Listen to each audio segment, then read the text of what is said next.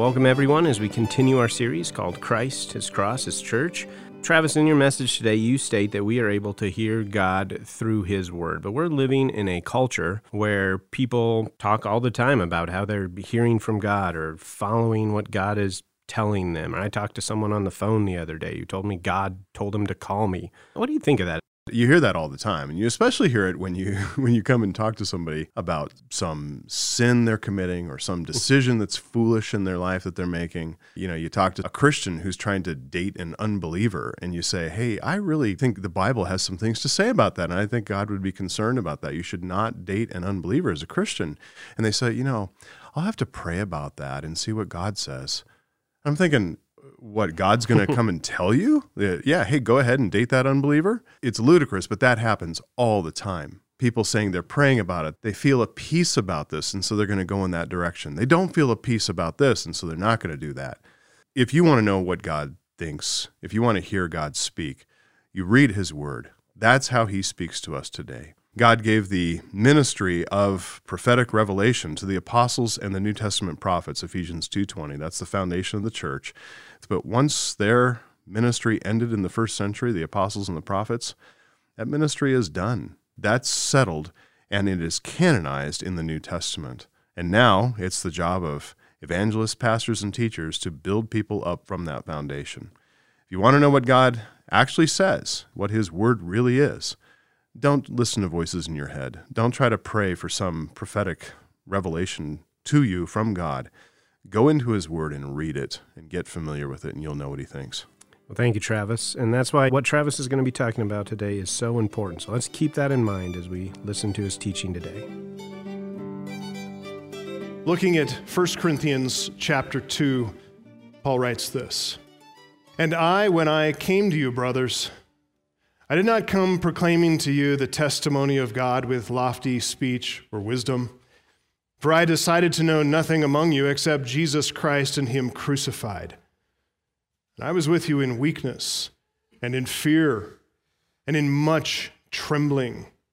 And my speech and my message were not in plausible words of wisdom, but in demonstration of the Spirit and of power, so that your faith might not rest in the wisdom of men, but in the power of God.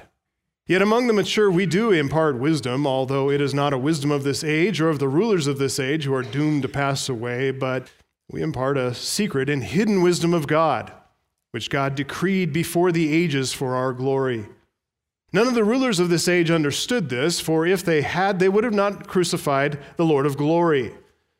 But as it is written, what no eye has seen, nor ear heard, nor the heart of man imagined, what God has prepared for those who love Him. These things God has revealed to us through the Spirit. For the Spirit searches everything, even the depths of God. For who knows a person's thoughts except the spirit of that person which is in him? So also no one comprehends the thoughts of God except the Spirit of God. Now we have received not the spirit of the world, but the Spirit who is from God, that we might understand the things freely given us by God. And we impart this in words not taught by human wisdom, but taught by the Spirit, interpreting spiritual truths to those who are spiritual. The natural person does not accept the things of the Spirit of God, for they are folly to him, and he is not able to understand them because they are spiritually discerned. The spiritual person judges all things, but he is himself to be judged by no one. For who has understood the mind of the Lord so as to instruct him? We have the mind of Christ. 3 points we're going to run through this chapter, and we'll see how this chapter really does set a direction for our ministry. And here's a first point if you're taking notes tonight. Number 1, it's this: unleash God's power in the cross. And of course, I will offer this caveat that I don't mean unleash by our own strength, by our own power, by our own wisdom, by our own understanding, God's power. It's not us who unleashes it, but it's just in the fact that if we do preach the cross clearly, articulating the truth about the cross, not pulling any punches, making it clear, understandable. That is God through us, by his grace, unleashing the power of that message through our preaching, through our ministry. That is to say that the power of God is actualized. We could say the power of God is made effective when the wisdom of God is heard through the preaching of God's word that's centered in the cross. If we say this a different way, when we focus all our attention on hearing the voice of God in the word of God, people hear the wisdom of God, and that unleashes the power of God, and that power is an effectual power. It is a real power. Another way to say it, it actually does stuff. It accomplishes things. So the Corinthians, as we discern from Paul's letter, they were jeopardizing this whole process, this whole enterprise. They became distracted. Their attention was fractured among the various teachers that they had elevated over against one another. Teachers that they had rallied behind and then formed behind and formed factions underneath those teachers and then pitted one teacher against another. And these are all servants of God, even one of them, Christ himself. This worldly mindedness was blinding them from the whole point of God sending teachers in the first place.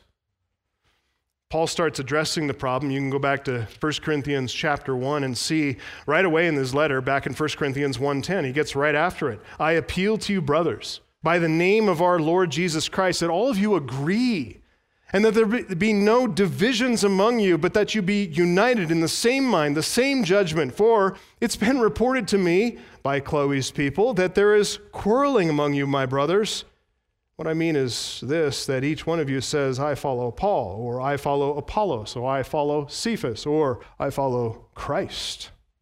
And it's from this point on through chapter 4, Paul is confronting this problem, this Corinthian factionalism. He's confronting it, he's correcting it through these first four chapters. By pitting Paul against Apollos, against Cephas, against Christ, dividing into factions, this has caused them to miss the point entirely, which is evidence of a man-centered thinking. This is theology of glory thinking, and it's depriving them of true wisdom and true power. So to help the Corinthians, Paul takes them back in time. He takes them down a little trip down memory lane in order to help them remember how it is that God planted this church in the first place, how he planted it in pagan soil, in the most unlikely city, and in the most unlikely of circumstances. And we go back to 1 Corinthians 2:1, when I came to you, brothers. So he's talking about when he first arrived. You can read about this in Acts chapter 18. When I came to you, brothers, I didn't come proclaiming to you the testimony of God with lofty speech or wisdom. I decided to know nothing among you except Jesus Christ and him crucified. And I was with you in weakness and in fear and in much trembling. And my speech and my message were not in plausible words of wisdom, read human wisdom there, but in demonstration of the Spirit and of power, so that your faith might not rest in the wisdom of men, but in the power of God. Record of Paul's entrance into Corinth is in Acts chapter 18, and it was, as we read there in Acts 18, that entrance into Corinth was attended as per usual with controversy, with Jewish opposition. The Jews became particularly angry, not just at the message of the cross, which to them was a stumbling block. How could this man clearly cursed of God, how could he be the promised Messiah? So they were offended from the very start with Paul's message. Particularly offended when Paul looked at the Jews and said, you did this. You crucified your Messiah.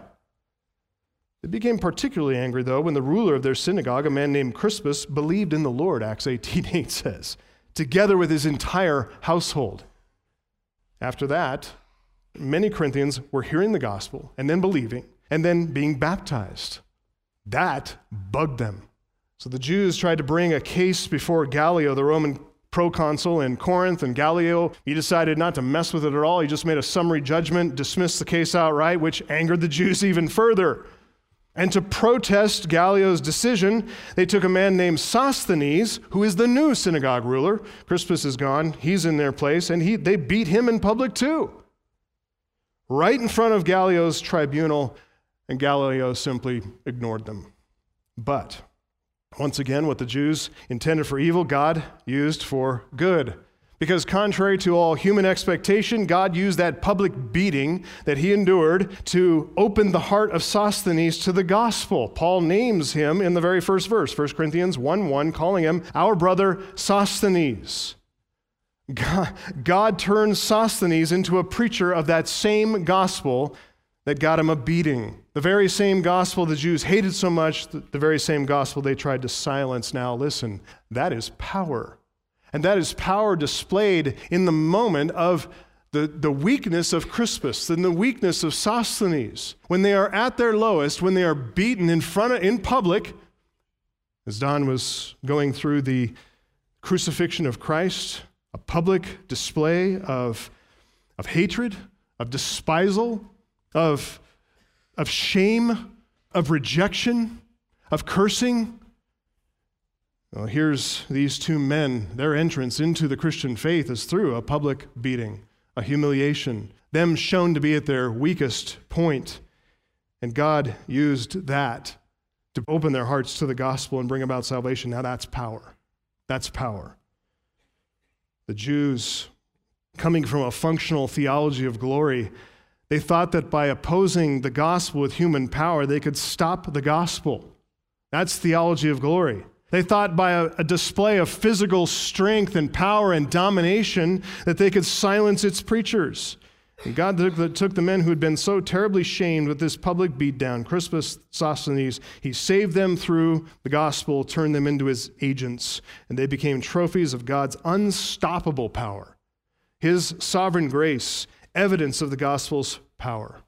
So in the face of Jewish hostility, Paul turned to the Gentile audience. You Jews don't want to listen? Fine, I'll go to the Gentiles. They'll listen. And he preached the cross to them. And God, even though the message to them was foolishness, folly, you're worshiping your God, crucified on a cross, can't save himself, he's going to save us.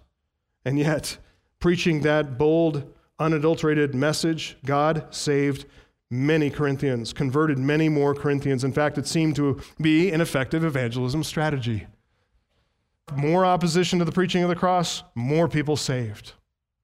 Jewish opposition to the word of the cross became so fierce, the pressure so great, bearing down on the apostle Paul himself, being a man, having a limit to his strength. The risen Lord Jesus Christ chose to appear to Paul one night in a vision, encouraging him to continue preaching. Keep on, Paul. Assuring him, don't be afraid, Paul. Go on speaking. Do not be silent, for I am with you, and no one will attack you to harm you, for I have many people in this city. What a promise. If you keep preaching, you will find them. If you keep preaching this message of the cross, they will come. They will come out. They will show themselves. I will draw the people whom I've chosen by the clear proclamation of the gospel, by the word of the cross. Keep it up. Luke tells us in Acts 18, Paul stayed for a year and a half in Corinth.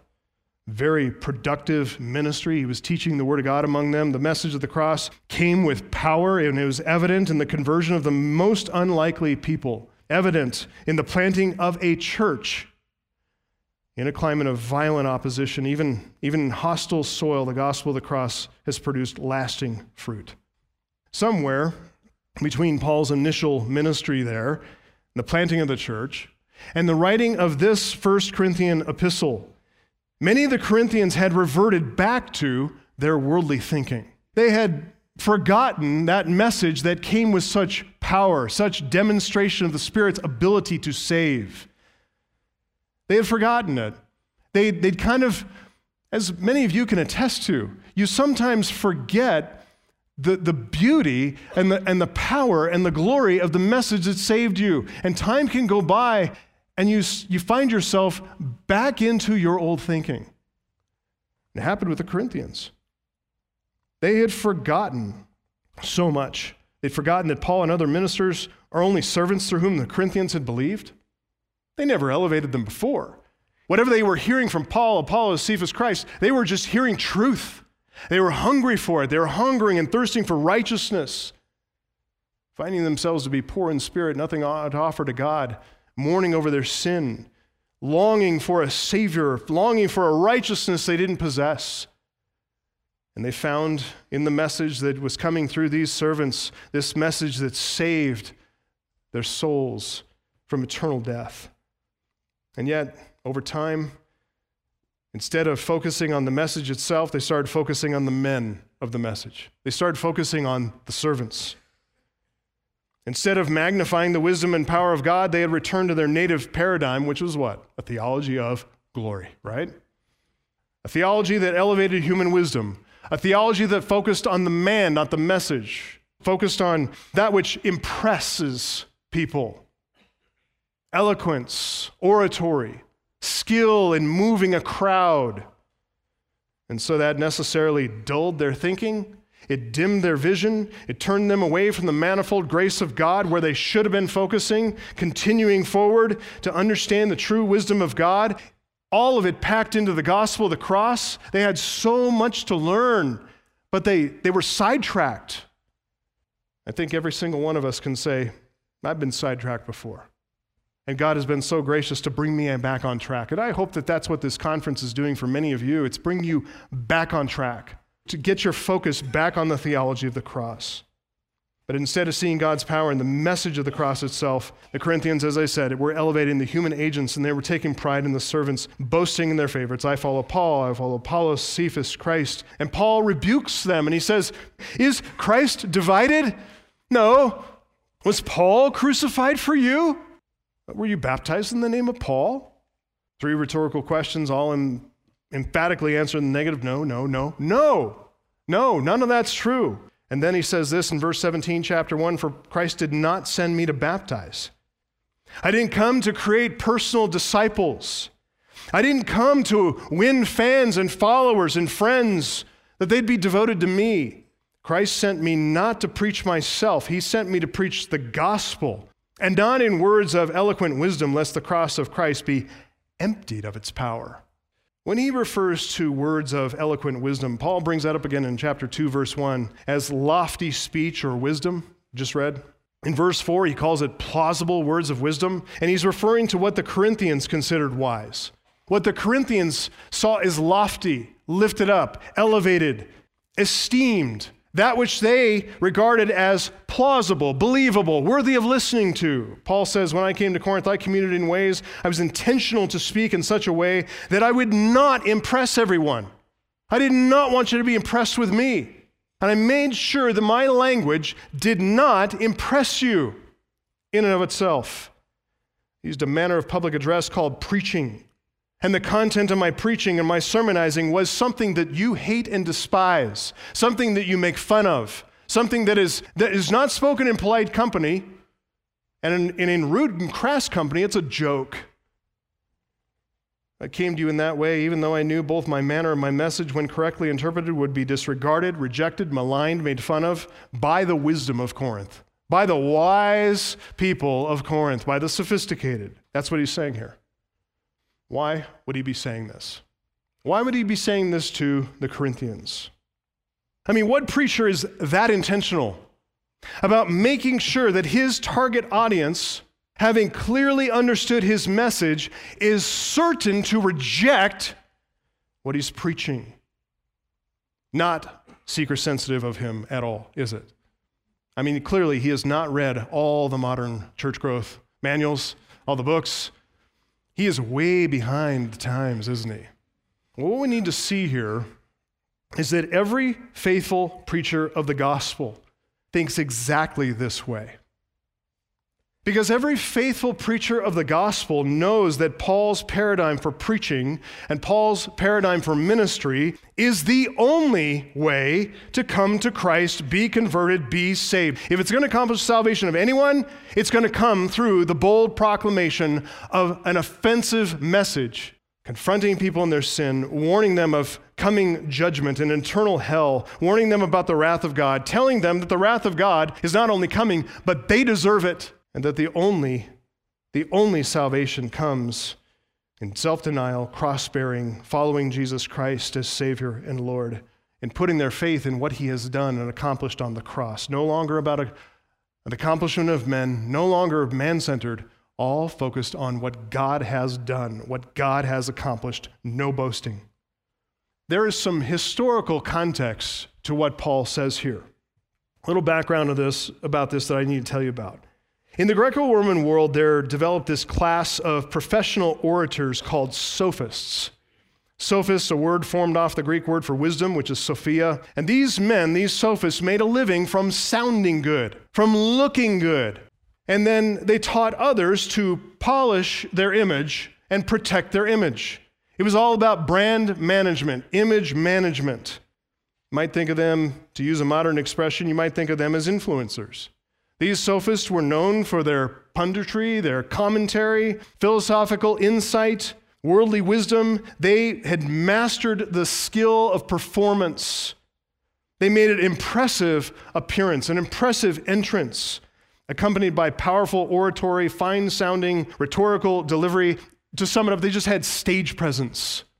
They could captivate an audience, spellbind them, and capture them and hold them to the very last pregnant pause. So the oratorical skills of these sophists were highly regarded. These men were experts. They were employed, in fact, by ambassadors to represent governors, even emperors. As one commentator says, by this means cities secured financial concessions, provincial honors, imperial favors. These guys were there on the side coaching these ambassadors to benefit the cities or benefit the cause that they represented. And further, since Corinth was a highly litigious society, as ours is, sophists and their skills were in demand in arguing cases in court. So this professional class of orators, the sophists, they were in high demand, as I said, to teach oratory, rhetoric, logic, debate, politics, philosophy, and joined with this highly affected, dramatic, theatrical presentation. Stage presence was essential in order, as I said, to gather, hold fast, and sway a crowd. Many of these sophists, at least at first in their life, they were itinerant teachers. They traveled from city to city, and it was the successful ones who were able to plant somewhere, open schools, take on students, and they called these students disciples. Students learned by lecture, but mostly by imitating their teachers, following them wherever they went, imitating their oratorical style, dressing in the same way that they dressed, and even walking in the same way that these guys walked. Since there were only so many students to go around and only so many able to pay the exorbitant rates of these sophists, these guys were in constant competition with each other, trying to undermine the other guy, trying to gain students, steal students. So you can understand that when they entered into a city, making a strong first impression was everything. That was their livelihood. This is their bread and butter. So when a sophist came into town, he had to make a grand entrance. Bruce Winter gives us an idea what this looked like. He says, on first arriving, the teacher advertised by sending out invitations, indicating the time and the place where he would present his credentials and then declaim. Declaim means to kind of present oratory. And at the appointed hour, he addressed the gathered assembly. Seated, he would engage in an encomium on the city, and encomium means to flatter them, praising the city. Flattery is their stock in trade. And then he'd make an oblique self-commendation. A subtle is kind of like a humble brag, we'd call it today. And then the sophist would invite the audience to nominate any topic on which he would declaim. And once known, he would rise from his seat, declaim immediately, thereby displaying his great ability in extemporary rhetoric, end quote. These guys were good. These guys were people you would want to listen to. You would cross the street for these people. You would buy tickets for these kind of people. So by making a good first impression, and get this, they did that by speaking to whatever interested the audience. Felt needs philosophy is nothing new. They would appeal to whatever felt needs, whatever interest the audience had. Philosophical speculation, political controversy, all of it delivered with wit, all of it with a hint of intelligent comedy. This is how the sophist grabbed attention, secured interest, won himself a following, gathered disciples after himself. He had to bring notoriety to his name. He had to elevate his brand. And this is why Paul said back in 1 Corinthians 1:14, I thank God that I baptized none of you. Accept Crispus and Gaius so that no one may say you were baptized in my name. He's not dismissive of Christian baptism. He's just cautious. Extremely cautious. He didn't want to come across like a sophist. He does not want them to think that he's playing them at all. Greater the notoriety for a sophist, the more disciples he could train, the more money he could charge, which spread his fame, which attracted more disciples, which increased his fees. And by building his brand and by building momentum for his brand, a sophist could turn this entire thing, this thriving, money-making, self-perpetuating business. That's what's going on here. Well, thanks for joining us today. And if you've been encouraged by Travis's Bible teaching, or if you need to speak with someone about questions you may have, we would love to hear from you. Just send us an email at letters@pillarofTruthradio.com. Thanks for joining us today as we stand up and stand strong on Pillar of Truth.